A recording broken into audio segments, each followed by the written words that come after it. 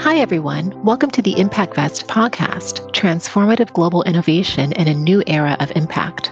I'm Aisha Williams, the founder and CEO of ImpactVest, and along with our guest host, we aim to inspire and motivate towards collective positive global impact to solve our world's most pressing challenges in sustainability. With each episode, we will engage in insightful conversations with global changemakers, visionaries, and sustainability activists who wish to build a more sustainable and resilient future. Join us now as we create the future of impact. Hi, everyone, and welcome back to our podcast. Today, I have the pleasure to be joined by Panashe Taruwinga and Kelvin Tichana, who are the founders of Development Data by Africa and Impact Design Academy. Welcome, both of you, to our podcast today. Thank you. We are glad to be here. Right. Thank you so much. Can you tell us about your vision for your company and why you chose to launch it? Okay, so I guess I'll start with the Impact Design Academy, which is our initial initiative that we started together. We were students at Ashesi University. I was in electrical and electronic engineering. Panashe was studying computer science, but we both had interests in building AI models, programming, and all of that. And at the time, we found resources online, such as Coursera, Udacity, where we enrolled in a number of courses and did a lot of projects to master the basics of machine learning, for example. And through that, we've evolved into better developers. So we felt that everybody else should have access to such things. But unfortunately, here in Africa, it's pretty difficult for people to have access, for example, to Udacity, because most of them are paid courses. And we felt that we, by virtue of being Ashesi students, using our university email addresses, we had some of these courses for free, but there are some of our peers who are out there who don't have such privileges. So we designed a curriculum using the Impact Design Academy that would help youths in developing communities master some of the skills in programming, and we would like to make resources available to them so that they can be better programmers and they can also use design thinking to solve some of their community problems. Rather, what we want to train them is to be the masters of their own fate, where they decide what problems to solve with the skills that they acquire through our program. I'll let Panashe speak about Buy Africa. Absolutely. So for Buy Africa, we realized that when it comes to shipping products into Africa, people usually face challenges, as in their products, they don't get delivered on time because the warehouses are not based in Africa, or it just basically takes time for the products to come from other continents into Africa. So we're focusing more on Ghana so far, and we want to make it in such a way that people can order products on our platform and they get delivered within a few days. We want to make this possible by making use of a warehouse based in Ghana, so that whenever the products are on demand there in Ghana, then we'll just drive them to the users that need them within a specific given time. And I'll also testify on this problem. I have a shipment that's supposed to come, that came from the UK last week, and the new Raspberry Pi they launched. So I was one of the people that was gifted for testing. But unfortunately, when it got to the airport here in Zimbabwe, there are some papers that I need to have that I never knew that I need to have to receive a compute module, an import license. So those are the kind of hassles we're trying to help people solve, ensure that they get their goods in time. We believe that we have worked with people here on this project. And also we have someone that we're working with. You may be familiar with him, Daniel Levy, who's also helping us shape this idea into reality. And we have apparently an investor who's also keen in this project. So we are in the process of now buying everything that we need to bring it to reality. So we will have an online store. And the way we want to operate is using transparency. There's a lot of online stores in Africa. There's Buy Ghana, there's Jumia, there's Gigi. So how do we separate ourselves from them? what we want to do is to give ownership to the customers of the entire buying and shipping process, such that we promote transparency and trust, and that in itself should help the users trust us more and also use our platforms more often. So with that, I think our selling point, yes, is that of ownership. We want to understand the user journey as they are going through the hassles of getting whatever they need to get, say, from China or from Germany into Zimbabwe, into Ghana, although for now it's still Ghana. We want to understand what are the challenges that they face throughout the journey, and we ease that route, and we try to figure out a way to make it as convenient and fast as possible. So that's our goal with Buy Africa. And with Impact Design Academy, our goal again is to ensure that we have a cheap way. In fact, some of the materials are free and you get certifications. And after that, you also get to work with us on certain projects that are community centered. So we want to make it as accessible to everybody with or without money, such that no one is left out, because we believe that technology should be accessible to all. It can't just be for the select few that are privileged enough to have a constant internet access at home or to have computers. We want to have resources that we can make available to those that do not have. So that's our goal with Impact Design Academy. And then lastly, I will speak about development data aggregator. So this idea was born out of the fact that a lot of the problems that we have, especially here in Africa, manifest as noisy data.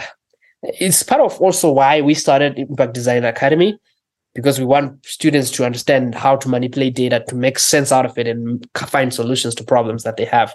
So we figured that we could also help startups, people in policy making, by gathering data from the world over and analyzing it and making a dashboard, and such that they can pull reports on whatever research that they're doing. Should it be policy on climate change? Should it be policy on gender equity? How can we ensure that the information that is out there is correct? And when they are doing their research for academia, for policy making, for businesses, they are as informed as possible. Because we believe that once you're armed with accurate data, whatever you choose to do, you'll be efficient. So that's the idea behind the development data aggregator. And we're in the phase where we're testing out the initial ideas that we have, the initial prototypes that we have. But we are going to get into the final phase where we have an MVP out soon. So that's where we are at with the development data aggregator. But in the end, we want all of these three to work together, such that we have people who are learning the skills that are needed to start their own companies. And we also have a platform where they can pull reports, they can pull analytics, they can understand what's happening in the world or in the field they want to work in. And also, we want to be able to allow people who are trying to buy and sell here locally and also abroad and get information as fast as possible and own that process.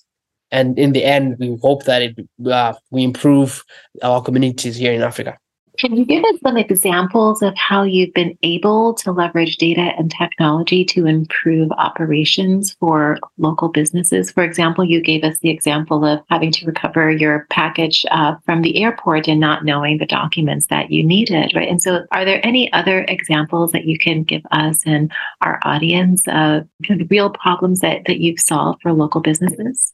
Right. Yeah. So we haven't really sold this idea yet to any business, but we worked on an issue of cancer research, right? And what we realized that in Africa, most of the times, more often than not, we find that doctors get to detect cancer maybe in the later stages, right? And it's not really their fault. Sometimes it's also because we don't have the diagnostics tools that are needed for that. So we felt that with computer vision and machine learning, we could develop something that could help that in the process. So we developed a tool, a machine learning model that would try to scan, let's say, X-ray images of the chest area of a patient and try to detect early stage cancer. So in the process of that, obviously if we are to sell that to a hospital or the idea to anyone, we need proper ways of doing that, we need an expert in the field of medicine that would verify that we are doing the right thing. And Mr. Levy has been quite instrumental in that and trying to find us the right connections to help us get the people that we can sell the idea to, or at least try to see if it works. Again, we've also worked with another company, Lido. It's based in California, although we worked remotely. We were just looking at the development phase of because they're a philanthropic company that does work in the Middle East, but they're based in California. And through the connections that Mr. Daniel Levy has, we were able to build some of the tools that they are using in their current business now, from the web, with the websites where they get the data from, and basically the outlook of their digital business. So through that, we've been able to kind of like have contract-based work with them. And currently, we are involved in a project with an island startup. It's called MyReport.ie. In this startup, we are trying to develop a platform that helps real estate agents find properties with ease, right? So we are acquiring data from public resources that are legal, and so that we don't get involved in situations where we have to face lawsuits for getting data that's not legal to get. So we are acquiring data about properties, addresses, air codes, more like zip codes, but for properties in Ireland. And we use that information to create a database and have a front end where real estate agents and people who are trying to rent or buy properties can go to and do that together. So all of that is as a result of the idea that we believe data is at the center of trying to find solutions for many communities. Although, yes, we've worked mostly with companies that are outside of Africa, but we believe that will give us the right traction we need, because having to start something here in Africa can be difficult, especially when you're young people. We just recently graduated from university, undergrad for that matter. It can be quite tricky to be trusted. So we felt these could be our selling points, could be a credibility booster for our work. I don't know if Panashe has anything to say there. Nah, you said everything, Kelvin. All right. Okay. Yep. And yes, it is quite an accomplishment for both of you, just being out of undergrad and university to have launched your businesses and to have such a comprehensive vision of your market.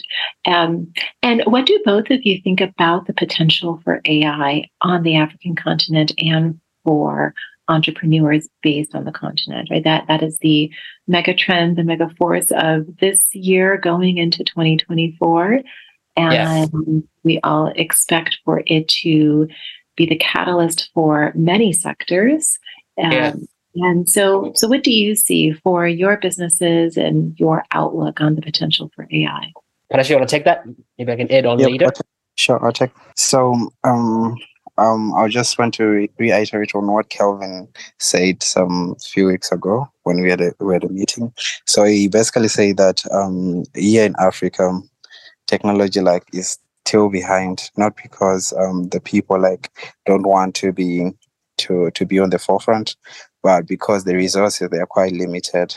And for us for us as a country to progress together, we should focus more on the people that are in the rural areas, the people that have less access to the internet. So when it comes to Africa, I'll give an example. When you came back from Ghana, we were quite exposed to a lot of technologies. For example, ChatGPT. We were quite surprised when we got here to Zimbabwe that most of the students who were in universities, they didn't even know about this tool, and we were just shocked. So it shows that here in Africa, things really take time, or people are not really exposed to these new technologies. So the first world countries, they are quite progressing at a faster rate than us, those who are in Africa, because there is really a big gap that needs to be covered. So that's some of the things that we are focusing on, especially with Impact Design Academy. We want to focus more on those people who really do not have access to these new technologies, to these tools that will quite help them from their day-to-day work and activities. So that's one of the key areas that we want to focus on, and we want to tackle quite effectively. We want to make sure that we bridge the gap that is available in most countries here in Africa. Yeah, that's very true. And I think that some of it, I think I did put up a tweet, or is it whatever you call it now, since there's changes of name, that I really looked at the landscape that we have here, especially of developers, even in Zimbabwe. We never really get to see people talk a lot about AI, and AI is shaping every sector in the markets. It could be military, whatever. There's AI in use somewhere, and it's never really emphasized on here where we're from in Zimbabwe. And I figured I think it's because there's a myth that AI is somewhere in the future, and we're far from getting it. And misinformation is also there.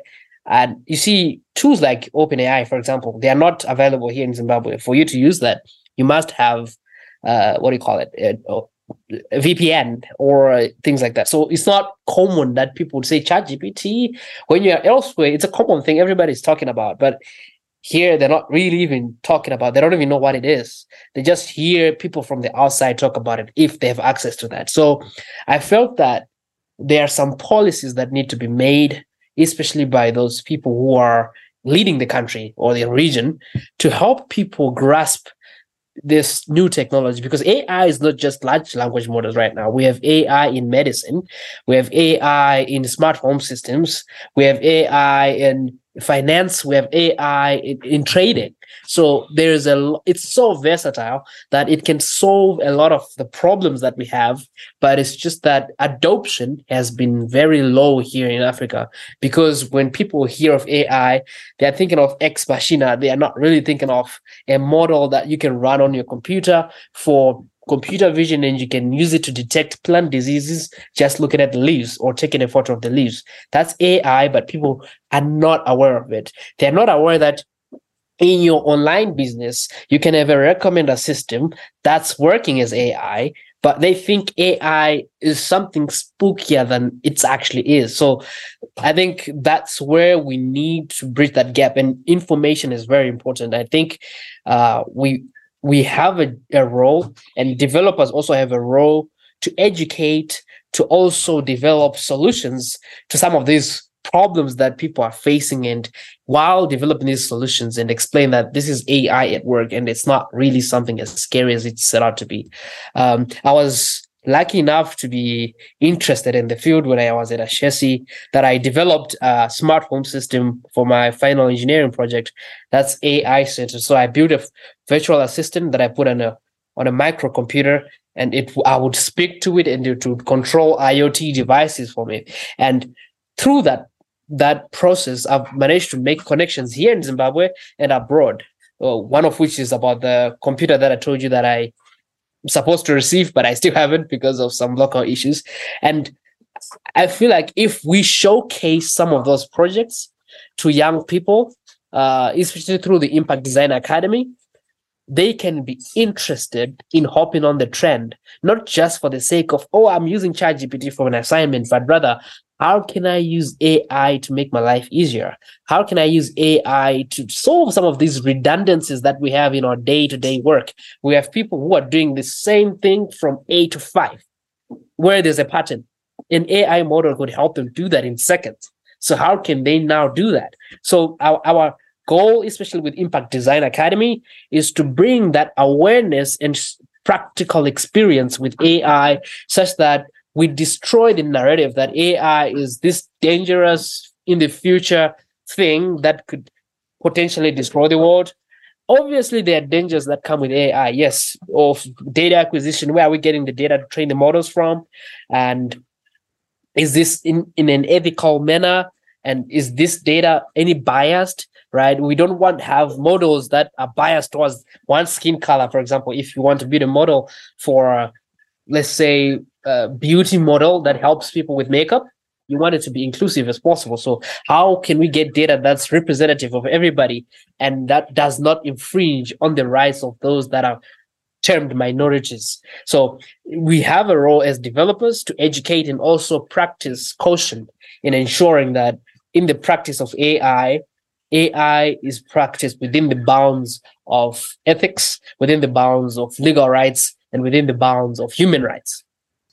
Just to touch on last something that Kelvin mentioned, I think it's very important. The practicality aspect of Impact Design Academy.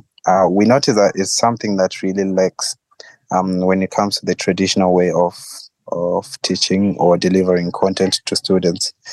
Usually teachers just focus on the theory part, and when it comes to the practical part, you would see there is a huge gap, and students don't really know how to connect between the theory part and the practicality part. So as Impact Design Academy, our main focus will be practicality. We will be focusing on delivering projects or making sure that the students discover problems in their communities. Then as we are delivering content, they are using that the materials that we are giving to them to do the practical aspect or to solve the real world problem that is really happening in their communities at that time. So the practicality aspect is very important when it comes to AI or to technology as a whole, because it is through that practical aspect that we get to experience and to learn even more and get more information from that aspect here. And I think both of you bring up very good points about bridging the technology gap. We just published our white paper speaking about this very subject and speaking about how inclusive innovation is vital to be able to build our sustainable future and also to be able to build a technologically advanced future that is ethical and that incorporates the cultural perspectives of many different countries and cultures into AI. So we can have a very ethical AI that's integrated into different sectors and different companies. So when we speak about bridging the technology gap, you spoke about the challenges with policymakers, more on the level of government, to be able to unlock access to AI. So what are some of the ways that you think that both of you can work on with your own platforms, bridging the technology gap and making access to AI more accessible, probably keeping in mind that there may be different challenges here in terms of policy, but also knowing that access to AI allows for access to many other technological tools? I think the biggest challenge right now, for example, here in Zimbabwe, is because computing resources are lacking. People are willing to learn, right? But there's no enough resources, computing resources, for example, to help people get started with AI.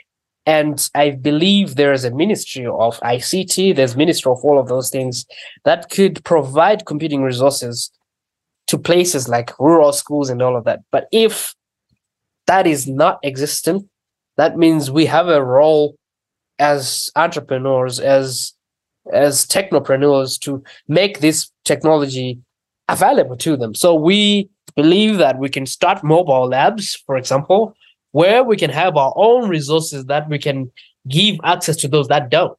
And they can learn maybe on a weekly basis, and then we can move around. We're also thinking of having outreaches. How can we have an outreach and say, today we're going to a rural area in some part of Zimbabwe, in some part of Ghana, with our own computers, with our own internet access, and we can train the basics, for example, to start to these students. And if we do that on a rotation basis, it will help them get started. It will help to ignite that interest in them, that once people are aware that they are lacking something, they can put pressure on those that are leading, and then policies can be made to change. Because policy cannot be invoked, cannot be made into action if the subjects are not even aware that they should have this thing. But once they know that this is a need, I believe they can put pressure on those that lead them, and then that's how change can begin. So we believe that we are that spark that will show people that they can do amazing things. And there are amazing things that they can do with AI. And that gap exists because there's no resources. Hence, if we show them the way, if we go with our own resources, if we have enough funds, we could even donate some of these resources. And then once we have those resources available to them, show them the way they can. I'm sure the young people who want to build, they want to be the next Elon Musk, they want to be the next Sam Altman. They want to do all these amazing things, and they are capable. Only thing is they are limited. There's no information and there's no resources. So once we bring that to them, it is spark to that, it will start a revolution that will close that gap that exists right now. And I do think that is what is needed in order to not only bridge the technological gap, but to attract more resources in order to fill the funding gap, right? Because it's really funding. If there is no funding there, then it becomes difficult to be able to source the tech tools that are needed. It's incredible work that both of you are doing. We're very pleased to support both of you in your vision of building your platforms here at the ImpactVest Alliance that you're a part of. And we're happy to continue on with you on your journey here. It has been a pleasure to host both of you on our podcast today. And are there any final thoughts or ideas that you would like our audience to know? Yeah, I mean, I think Africa is so much potential. I think that's what I need to say. I'm very much interested in developing Africa. We have the youngest youths in the world. In 10 to 15 years, we have the largest working class in the world, right? And it's really up to us as young Africans and those that have the privilege to have information to pass it on to others, right? And I think that it's not a matter of competition with the rest of the world, but it's a matter of working together. And if we want to make the world a better place together as a global village, Africa needs to step up. And I think one way is to educate our young Africans new trends in technology, which is why I'm in love with Impact Design Academy, because it's one way we will do that. Because 10, 15 years from now, we want leaders in tech, leaders in business, people who are innovative coming out of Africa as well, such that we can also perform at the global stage and contribute to the development of humankind. All that about getting riches, starting a business that makes announces a trillion quarter earning. I'm not really interested in that at this stage. I think what's more important to me is that Africa catches up to the rest of the world. Africa becomes a beacon of hope too, and becomes where the workforce is innovative enough to come up with new solutions, because the world is changing. How we are doing things need to change too. Yep. And I believe that the only way we can do that effectively is not to wait for some superhero or some savior to come from outside our continent. I believe we are our own superheroes, we are our own saviors as Africans. So we should really look or do research more and be willing to teach others or to let others be exposed to these new technologies. If someone has information, like the way we started our own projects, me and Kelvin, we did our own research. We learned through free courses on Coursera, like he said. And after we had acquired that knowledge, that we noticed that other people don't really know about these things. So it will be quite helpful and beneficial to everyone for us to give them such knowledge or to expose them to such information, because it will be helpful to not only individuals, but to communities and to countries, and eventually Africa as a whole. It is only after that we'll be able to catch up to the rest of the world. So I believe we are one saviors as Africans. Yep.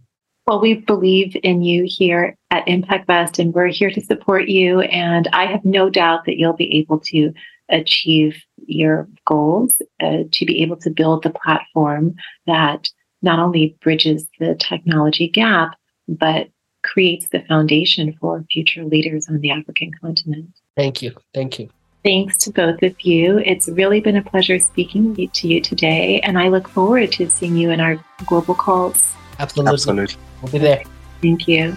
Thank you, everyone, for listening to the ImpactVest podcast, Transformative Global Innovation in a New Era of Impact. Join us next week for another episode and become part of our ImpactVest newsletter community, where you will receive all of the latest updates about our work in this new era of innovative impact finance. See you next week as we create the future of finance at ImpactVest.